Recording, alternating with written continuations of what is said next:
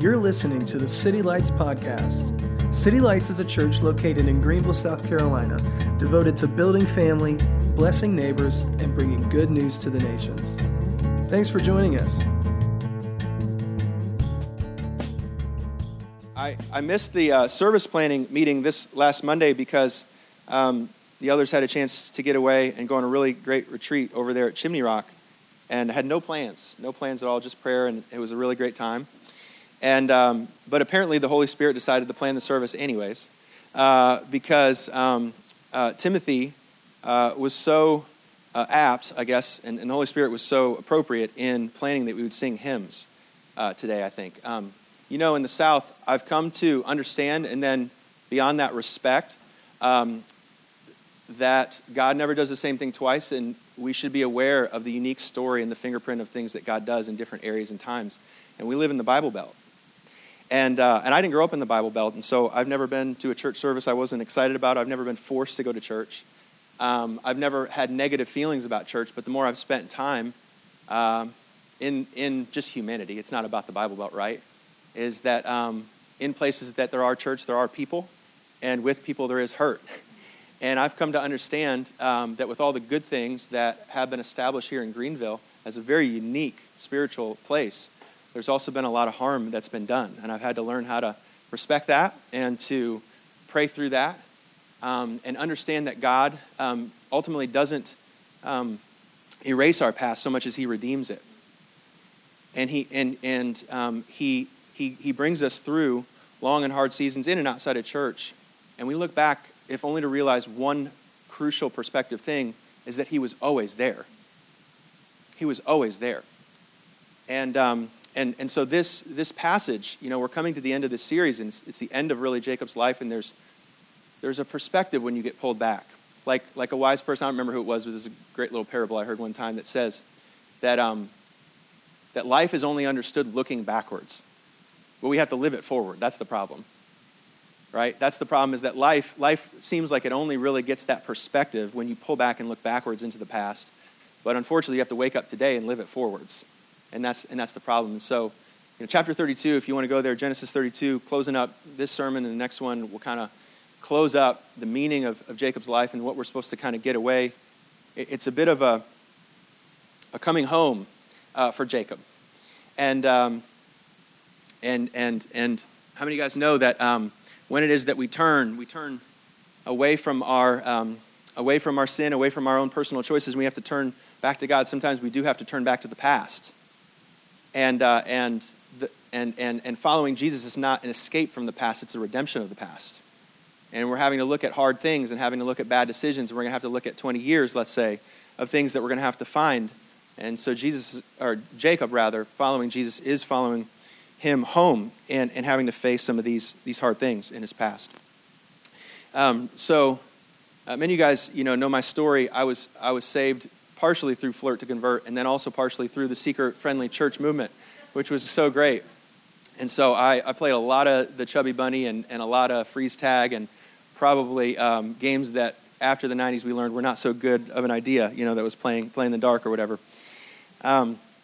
But it wasn't the church's fault. It was totally my fault that during, a good amount of the beginning kind of chapters and pages of my walk with Jesus, my false assumption, my false belief was that in coming to Christ and following Jesus, that the purpose Jesus found me and the purpose Jesus saved me was to be awesome so that Jesus could be awesome by association. You know what I'm talking about? So we had a really big church, and really big churches have really great people and really great leaders. And I was very, in retrospect and looking back on the past, very fascinated with the awesomeness that happens in church. There was guys up there that have, you ever just see these guys and their hair just seems to defy gravity? Like, you're just like, how is your hair still doing that? I don't know how you smell that good. You smell so good. When I'm around you, I just want to sniff more. Back in the early O's, it's like the more straps and rainbows and cool like headband things and watches and all the kind of leather that was going on. It's just like, boy, this guy must know Jesus. He's really awesome, And this is a big, awesome party. And there's a lot of awesome people that you're going to meet, and I do think that God gives us to wisdom and by his Spirit leads us to beauty, and those things are beautiful, powerful things. When they get ahead of things like brokenness and grace and repentance, then the church just becomes, instead of a place of grace, it becomes a place of awesomeness. And that's a tricky spot to be, when it's about being awesome. And it's all done, I think, in a sincere gesture, is that, we, seeker-friendly movement and really our modern church movement comes out of places that have churches that are really weird.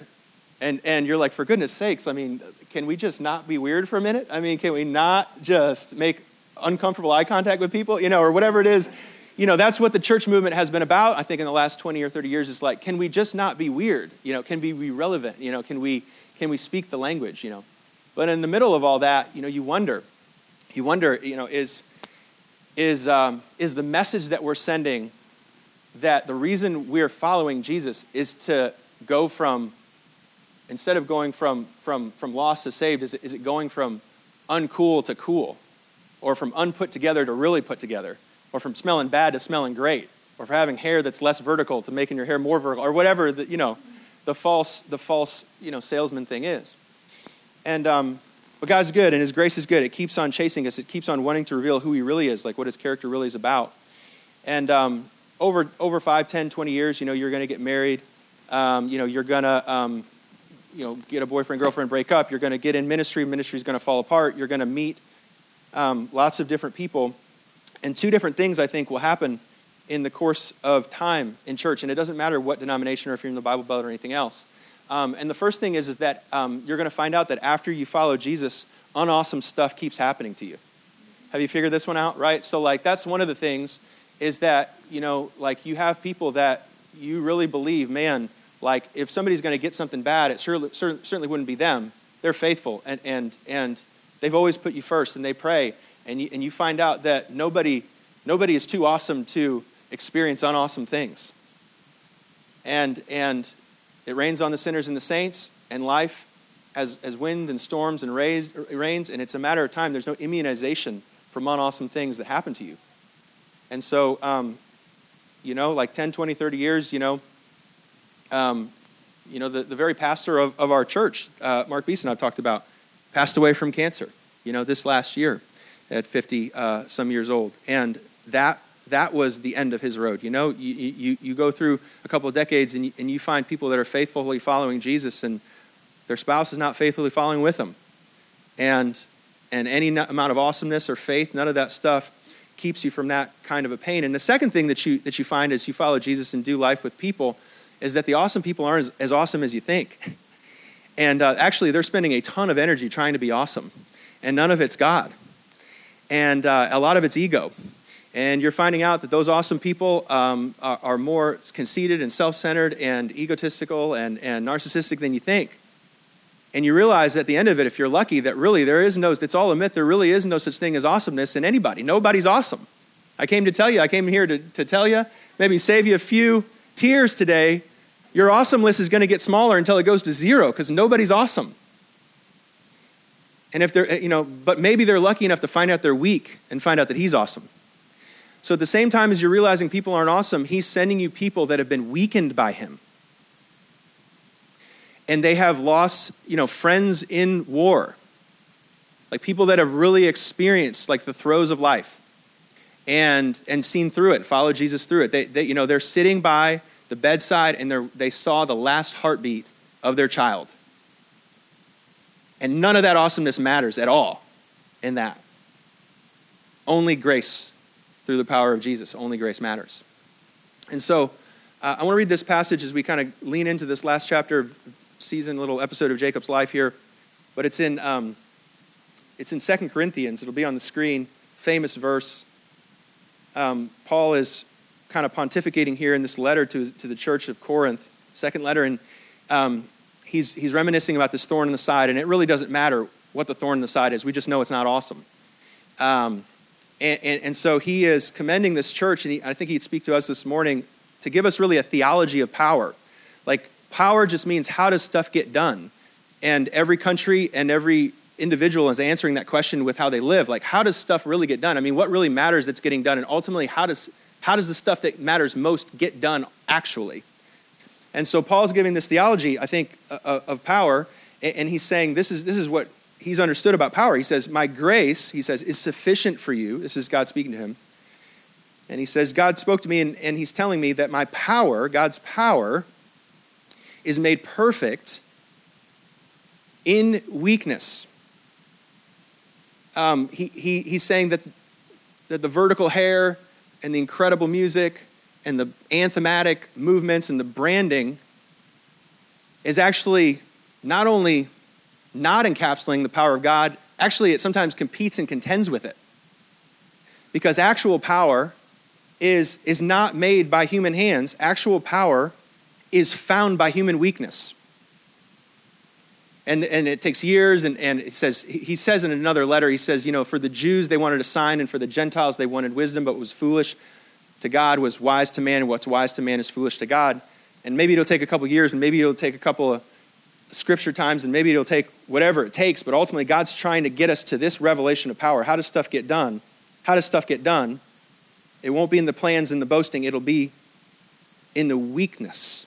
Therefore, I will boast all the more gladly about my weakness so that Christ's power may rest in me. That is why, for Christ's sake, I delight in weakness. So in other words, not only is he saying that power comes through weakness, it actually comes by weakness is what he's saying. He's saying that weakness isn't only the vehicle to graduation into power, weakness is the power. Being in weakness, living in a weak space, much in contrary with what the world will say and what a lot of church will say, that the power is not found by going around or even through, but living in the weakness is where the power exists. It's in the bedside next to the spouse. It's in the prayer time waiting for the prodigal son to come home. It's in the depth of the sexual addiction, night in, night out, trying to wait on God. That is actually not the vehicle passed through the power. It's where the power lives.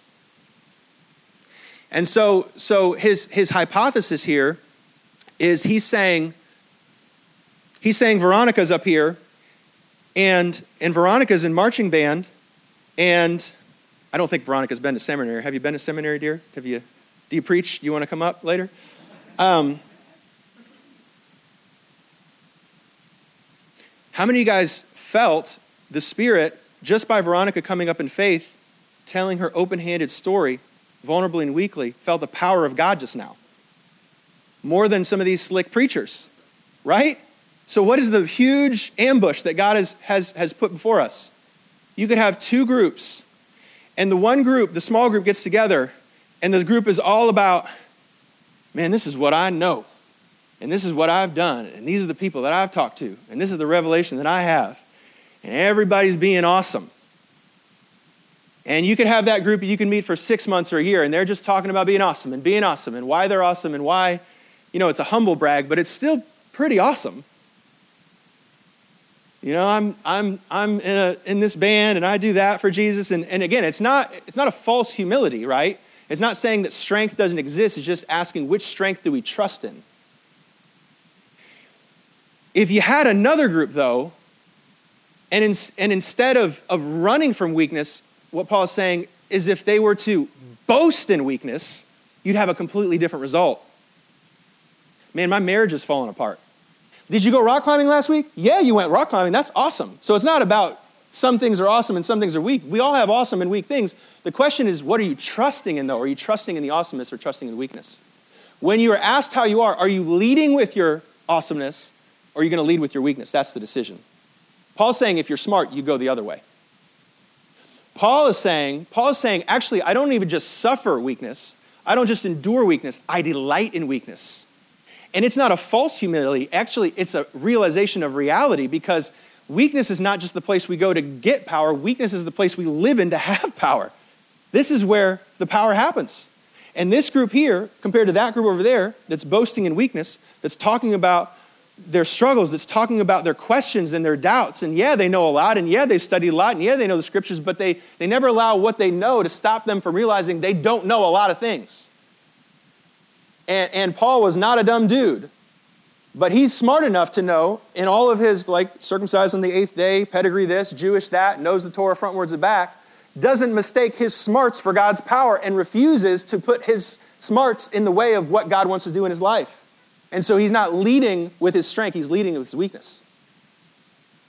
A father, for example, he's saying, a father has a choice, right? He's going to live in the boardroom or he's going to live in the living room.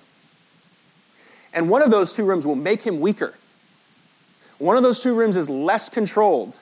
One of those two rooms means he's got to get down on his knees and not have control. He's got to live in a confusing, hard, unfruitful season over here, and he's got a choice of where he's going to live. And Paul's saying if he wants power, he better get on the floor.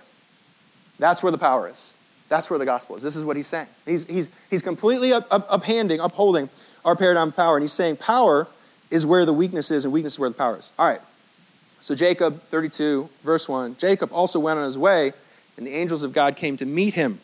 And when Jacob saw them, he said, "This is the camp of God." He named the place Mahanaim. Okay, so the last time that Jacob spoke to God was 20 years ago. It was when he was in the desert with his head on a rock, and he named this one area that used to be called Luz, which means nowhere. He calls it Bethel because it's the place that God met him. It's the gate of God. He now has just fast-forwarded 20 years of life, has not engaged with God whatsoever in the last 20 years. He returns and realizes that God is with him and has a new name for God. Did you catch it? It's right there in verse 2. He's not saying that this is the place where God has a gate. He says this is the place where God has a camp. And so what he's saying is, what happens is we find God, and finding God doesn't always mean following him, and time in life will compound on us so that we find God and often drift from him, right? This is how we are as sheep. We find and drift, and we wander, and then 20 years goes by, and we have nothing in our hands but brokenness and empty promises and broken and deferred hope. And so finally we come to our senses to turn back to God, and what do we realize? That when we come back to God is that he's there. And here's the point. It's not just that he was there when we left and there when we returned. It's that he's always been there. That's the revelation that happens after 20 years of following Jesus. Is that even when we're not paying attention to him, he's paying attention to us. Even when we're not present with him, he's been present with us. And God doesn't live in our distractions and live in our addictions and our abuse and live in our sin and our depravity, but what? He has an Eno and he camps with us. And he's been with us at every single turn. So this is what Jacob realizes, is that when he turns back home, it's not that he ever left God and now he's returning to God. It's that God had always followed him wherever he went. It wasn't just a gate of invitation. It was a household tabernacle that he camped with you. That he has his tent and he's camping with you and he's right there. And you didn't know it, but he's always been close to you. So Jacob goes ahead and he sends these messengers ahead of him.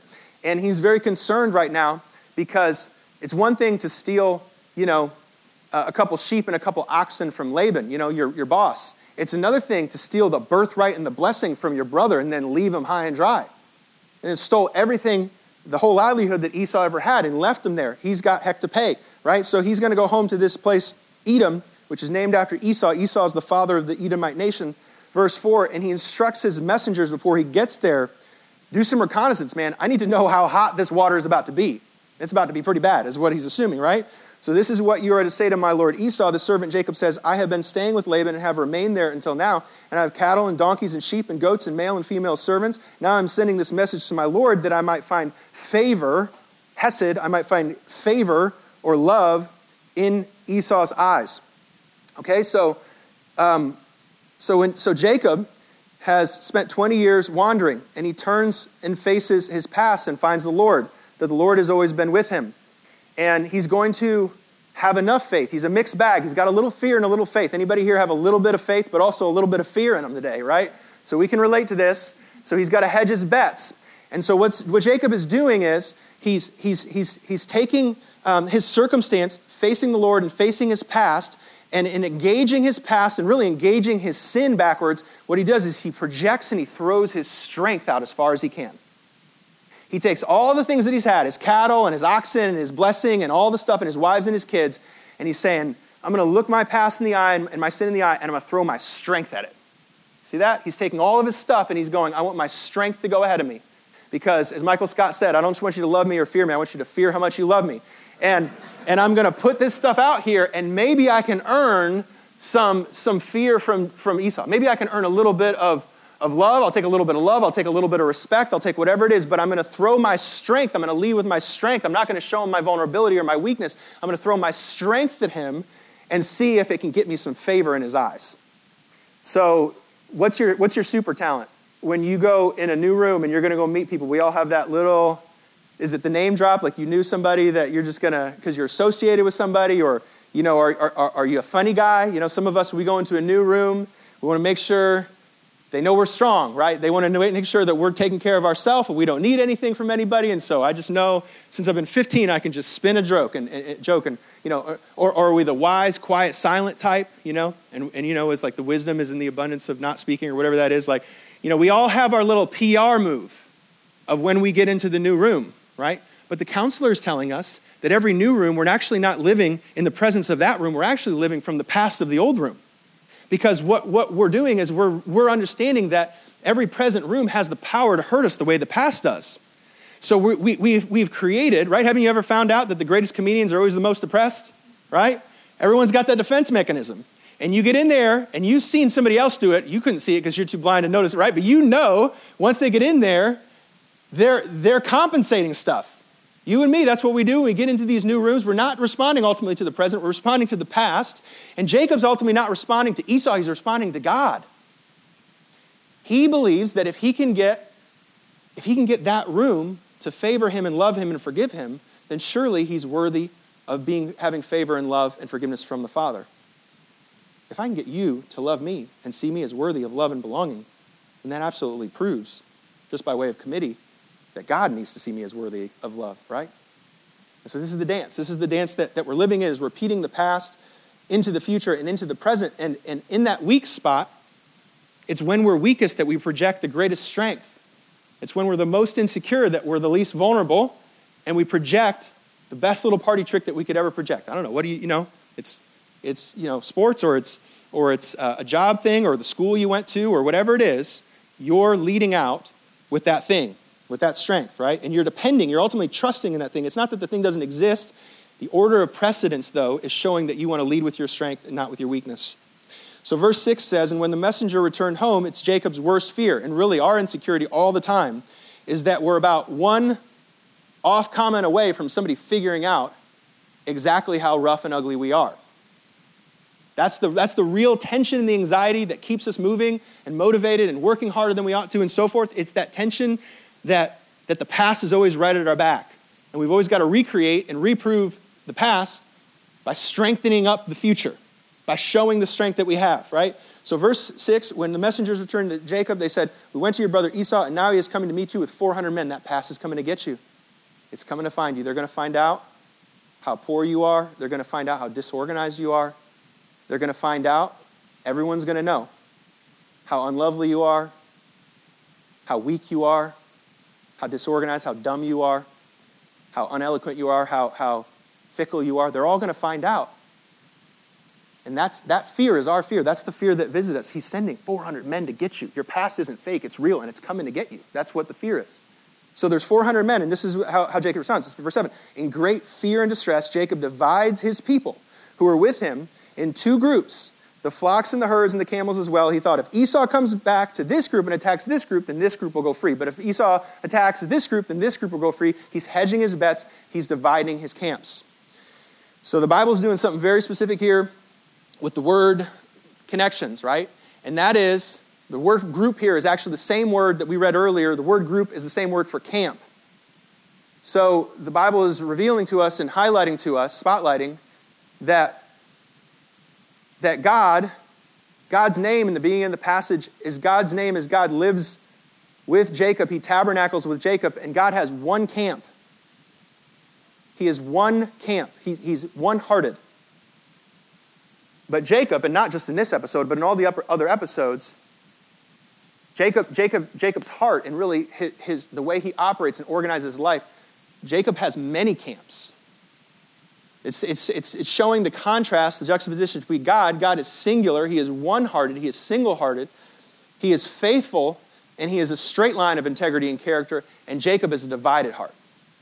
Jacob is a divided heart. This was all mirrored within the Kings, where it said that David was wholehearted. David trusted in the Lord with everything that he had. He wasn't perfect, but the recollection of David, the history of David is that he was single-hearted, but it said that Solomon, his son, he was divided in heart. He trusted in God, but he also trusted in many foreign women, and he trusted in chariots, and he trusted in Egypt, and he trusted in gold. And so Solomon's heart was divided. It was a divided heart. And so this is a little Bible, like the lesson in terms of language of what the Bible is trying to teach us about Jacob's deception, in that honesty and integrity are not the same thing. Honesty means that you tell the truth all the time. If the sky is blue, the sky is blue, and if the car is red, the car is red. But integrity is much more than that. Integrity doesn't just mean honesty. Integrity means alignment. It means I do what I say, and I say what I do, and I walk in a straight line. So I watched an awful movie this last week. It was called Aloha. It has Emma Stone in it, and it has Rachel McAdams in it, and a bunch of good-looking people, but you know what? Not a great movie. And so my favorite directed Jerry Maguire, Cameron Crowe, and I'm going back to it. I'm like, maybe it's not as bad as I remember. It's 23% on Rotten Tomatoes. It's pretty bad.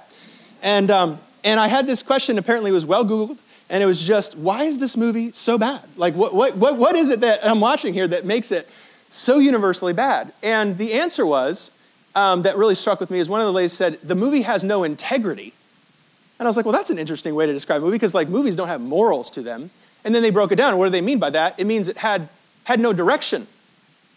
It was 15 different directions. It was 15 different camps. It didn't know what it wanted to do, so it was just doing all the things and doing nothing all at the same time, right?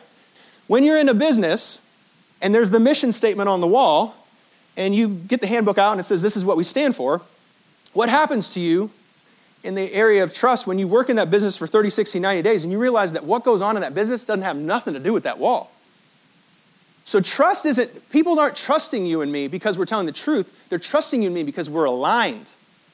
Because we do what we say and say what we do. Because we don't just do good things, we do the same thing. Honesty is a lower hanging fruit. Honesty is just telling the truth. Integrity means alignment.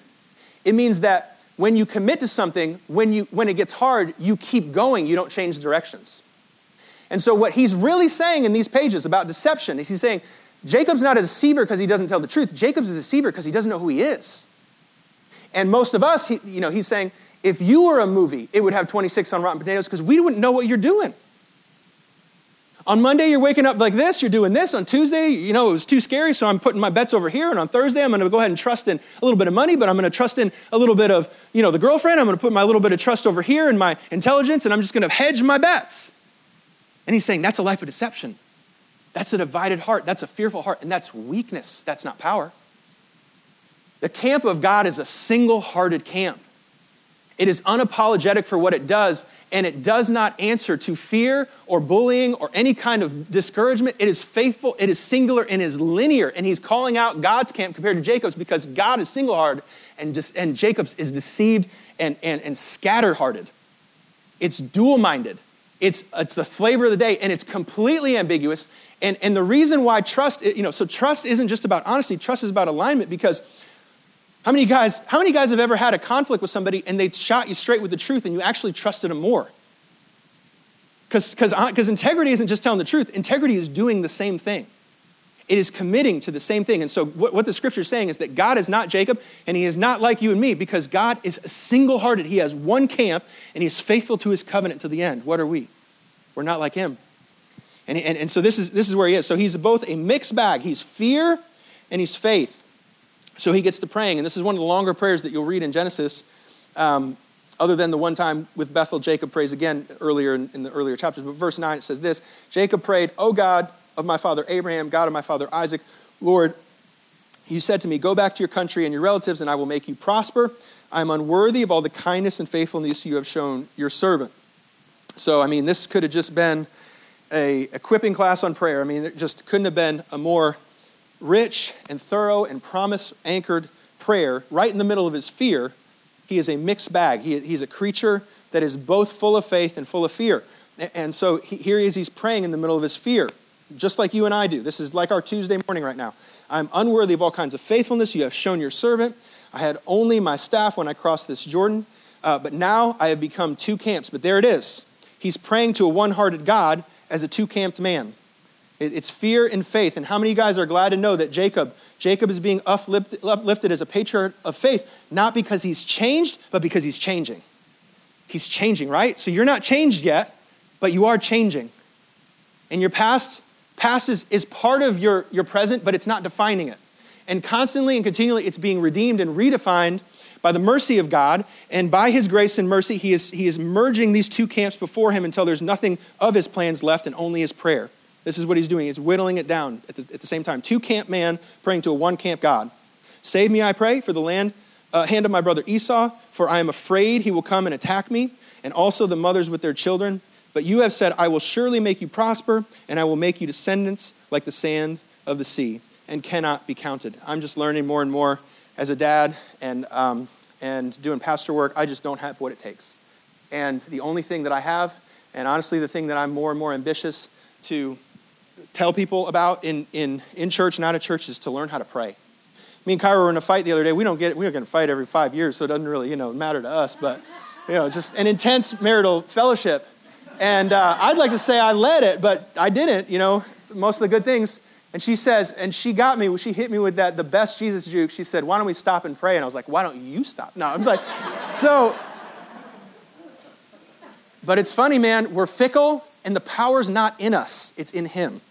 And that's why prayer is such a profound thing, because it's almost impossible to have fear and prayer at the same place.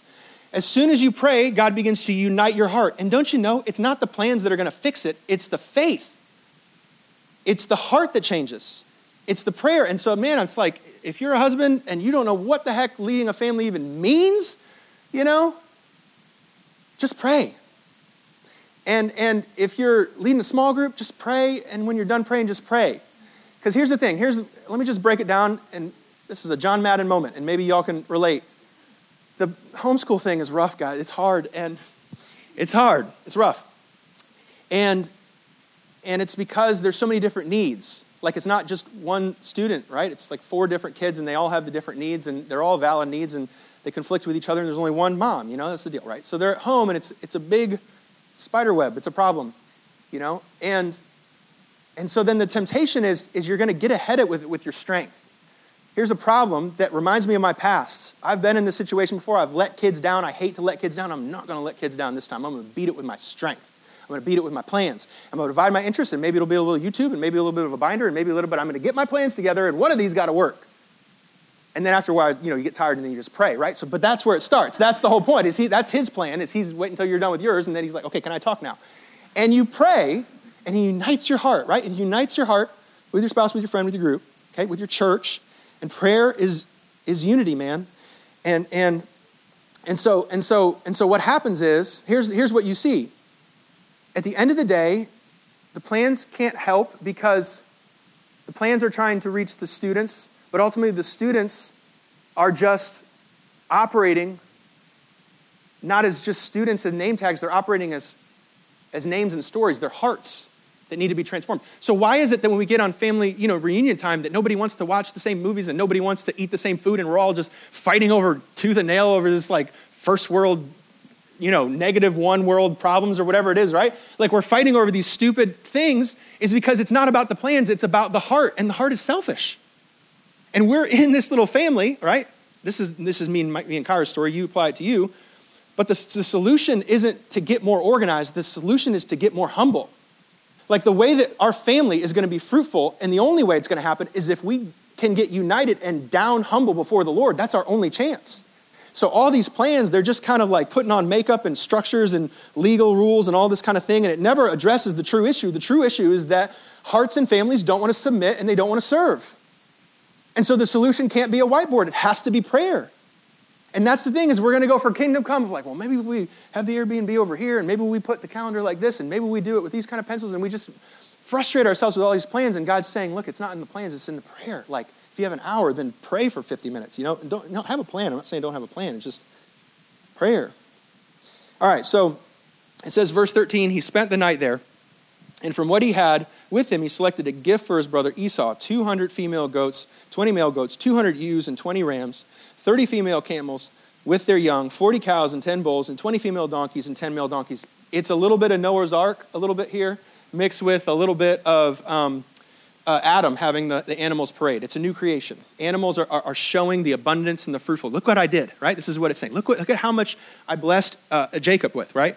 And so, but all for the confusion of all the blessing. You can never just receive the blessing. You always have to receive it and then think you took it, give yourself credit for it, and then you got to keep it the way that you got it, and all this kind of stuff that goes on. So he's going to try and use the blessing of God to create a fake strength of love and respect towards his brother Esau. And so he's got all these things, and he's mistaken, right, the blessing of God for his earning and for his paycheck. And we've talked about that at length of why that is quite the stronghold in Jacob's heart and mind.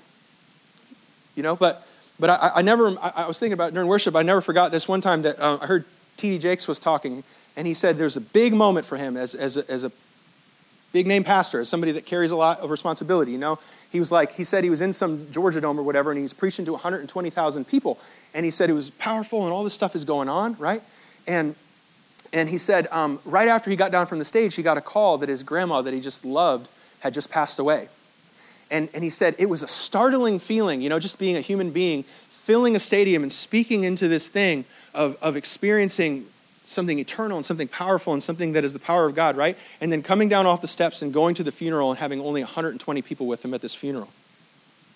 And he was talking about the realization as a young preacher, right, that like all those people in those seats in those stands, they loved T.D. Jakes' gift, but they didn't know T.D. Jakes.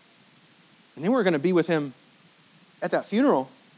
And so I don't know how it would apply to you, and when that kairos moment, like when that realization and revelation hits you that the things that you have, they can be gone in a second, and none of that adds or takes away from any of your identity. It was only what God decided to give him that he ultimately had.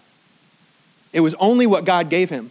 And those things that he received, they were not something that were supposed to be building up his identity. They were supposed to be something that reminded him of God's character, that he would have something and keep something that he would always have and never be taken away from him. But these things that Jacob has, that he's throwing his strength, your sense of humor, your organization, all that stuff, you didn't have that. You were given that thing. And now Jacob's using it to project his strength to overcompensate for his weakness. All right, we're coming to the close here. So verse 17, he says, he instructs the one in the lead. When my brother Esau meets you and asks, who do you belong to and where you are going to and who owns all these animals in front of you? Then you are to say they belong to your servant Jacob. So underscore that, right? The belong word, it belongs to him.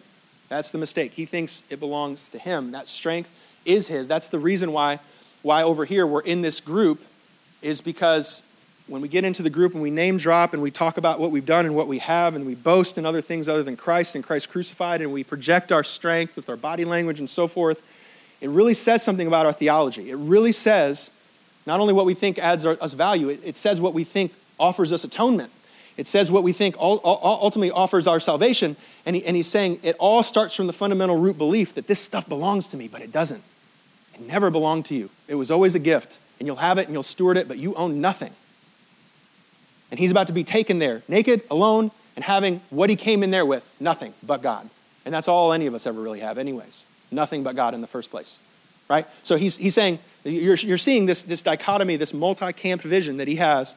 All this stuff belongs to me, and I'm going to use that belonging stuff because it's attached to me and not to God to prove my strength and my autonomy and my self-determination.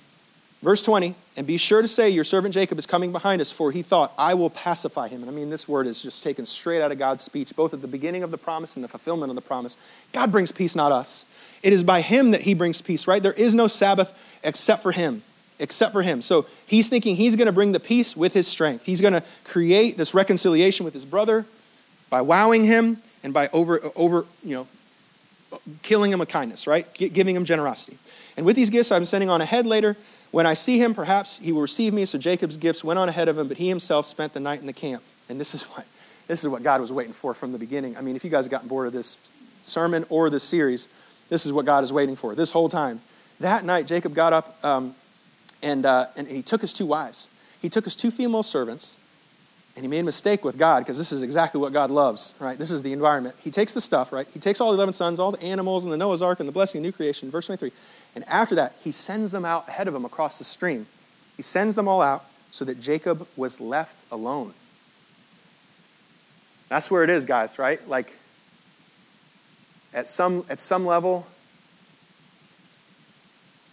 you know, as a wife, like you actually have reasonable doubt as to whether or not your husband's actually going to be there for you, like legit.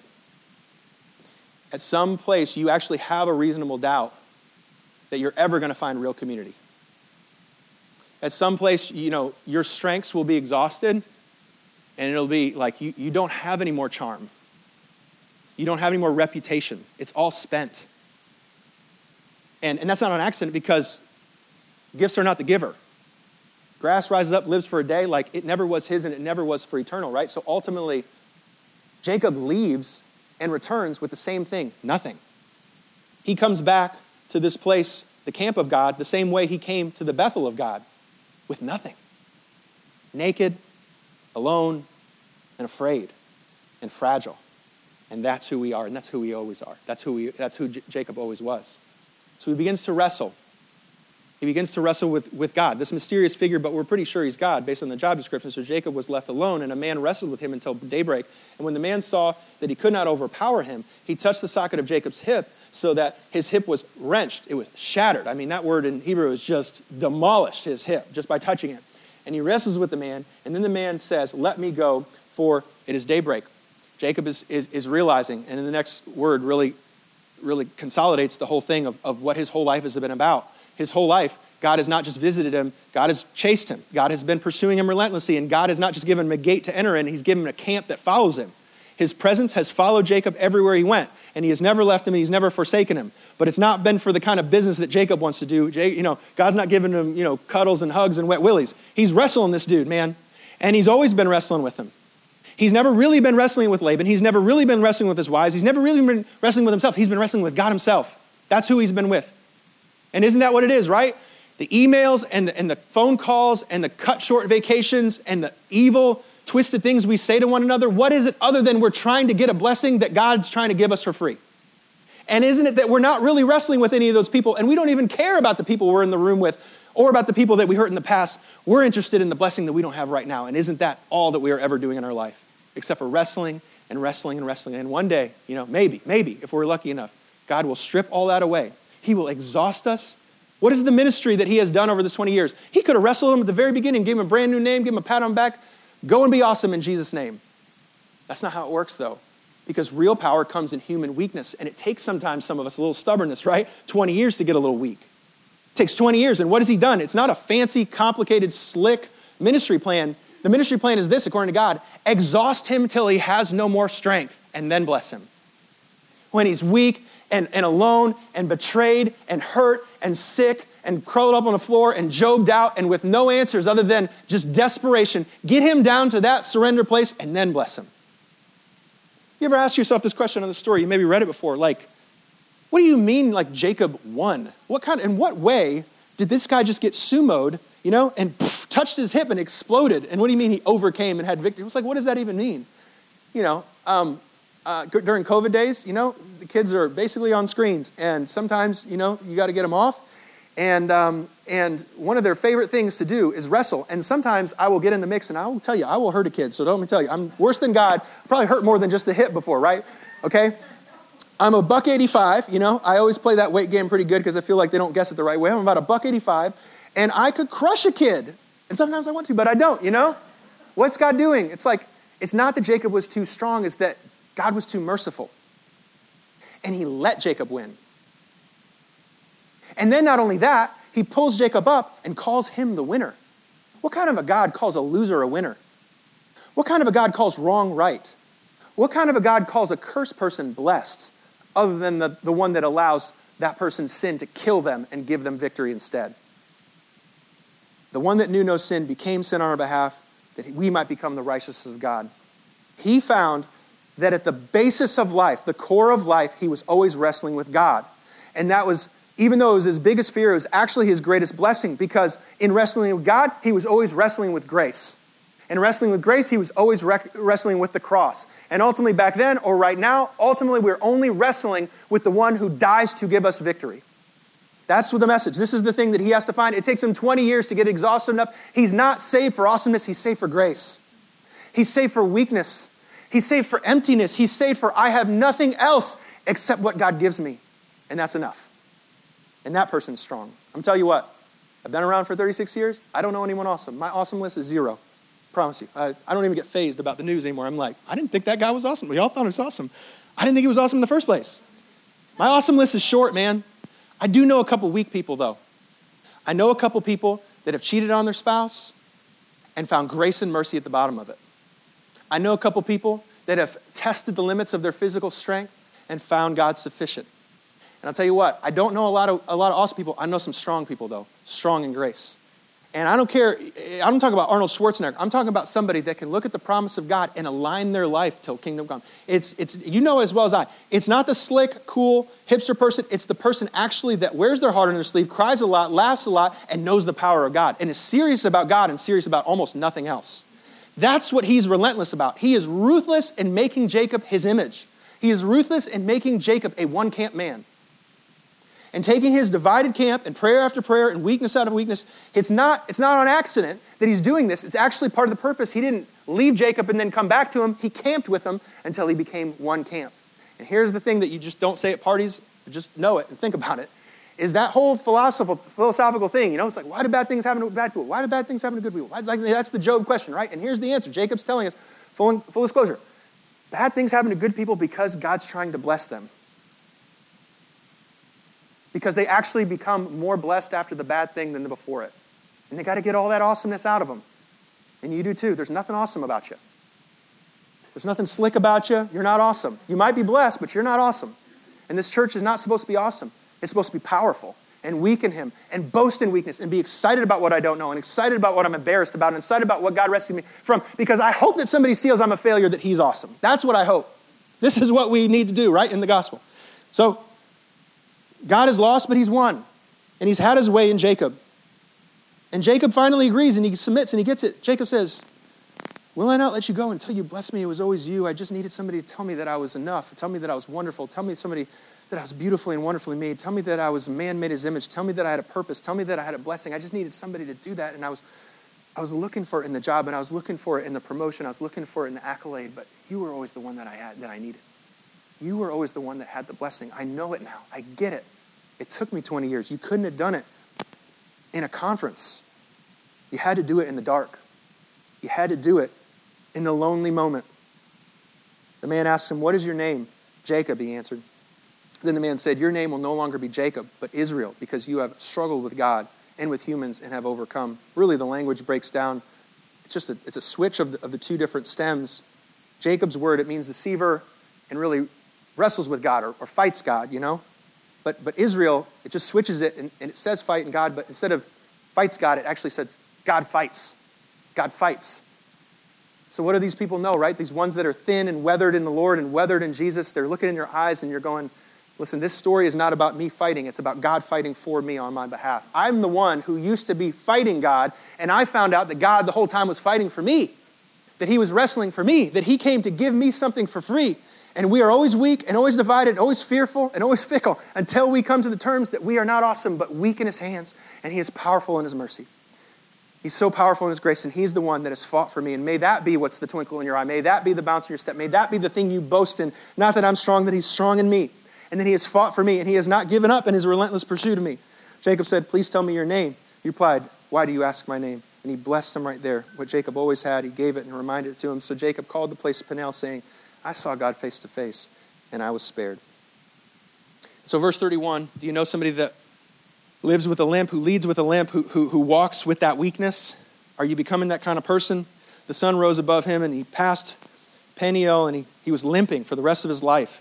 It was that sweet limp. It was that broken thing that he always knew that his life was not to be strong, but rather to be weak in Jesus. In verse 32, therefore to this day the Israelites do not eat the tendon attached to the socket of the hip, because the socket of Jacob's hip was touched near the tendon.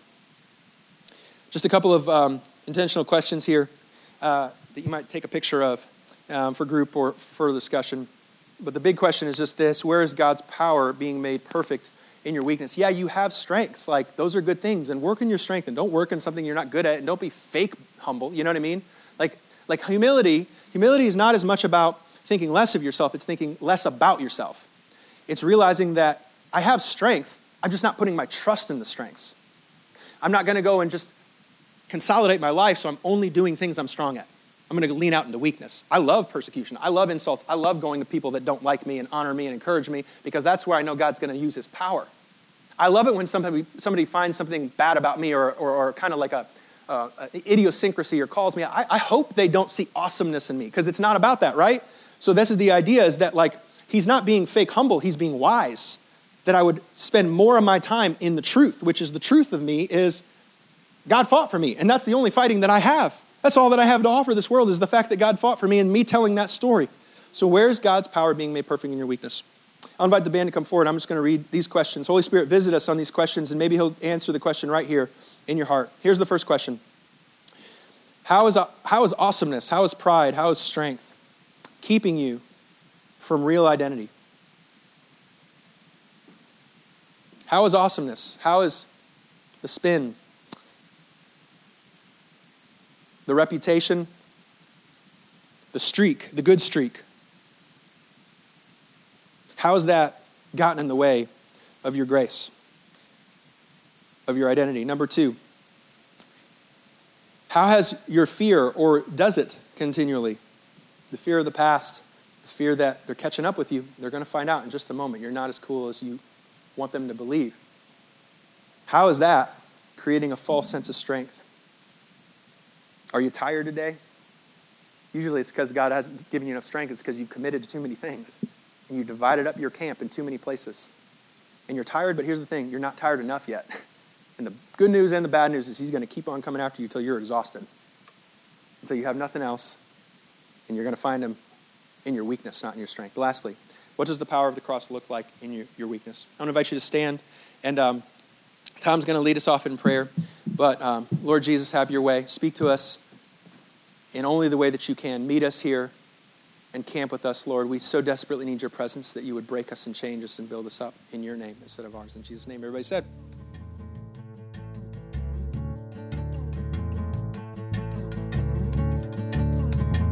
Thanks again for joining us. If you have been encouraged or challenged by this message, please give us feedback by leaving a comment on this podcast. For more information on our church, visit us at www.citylights.cc.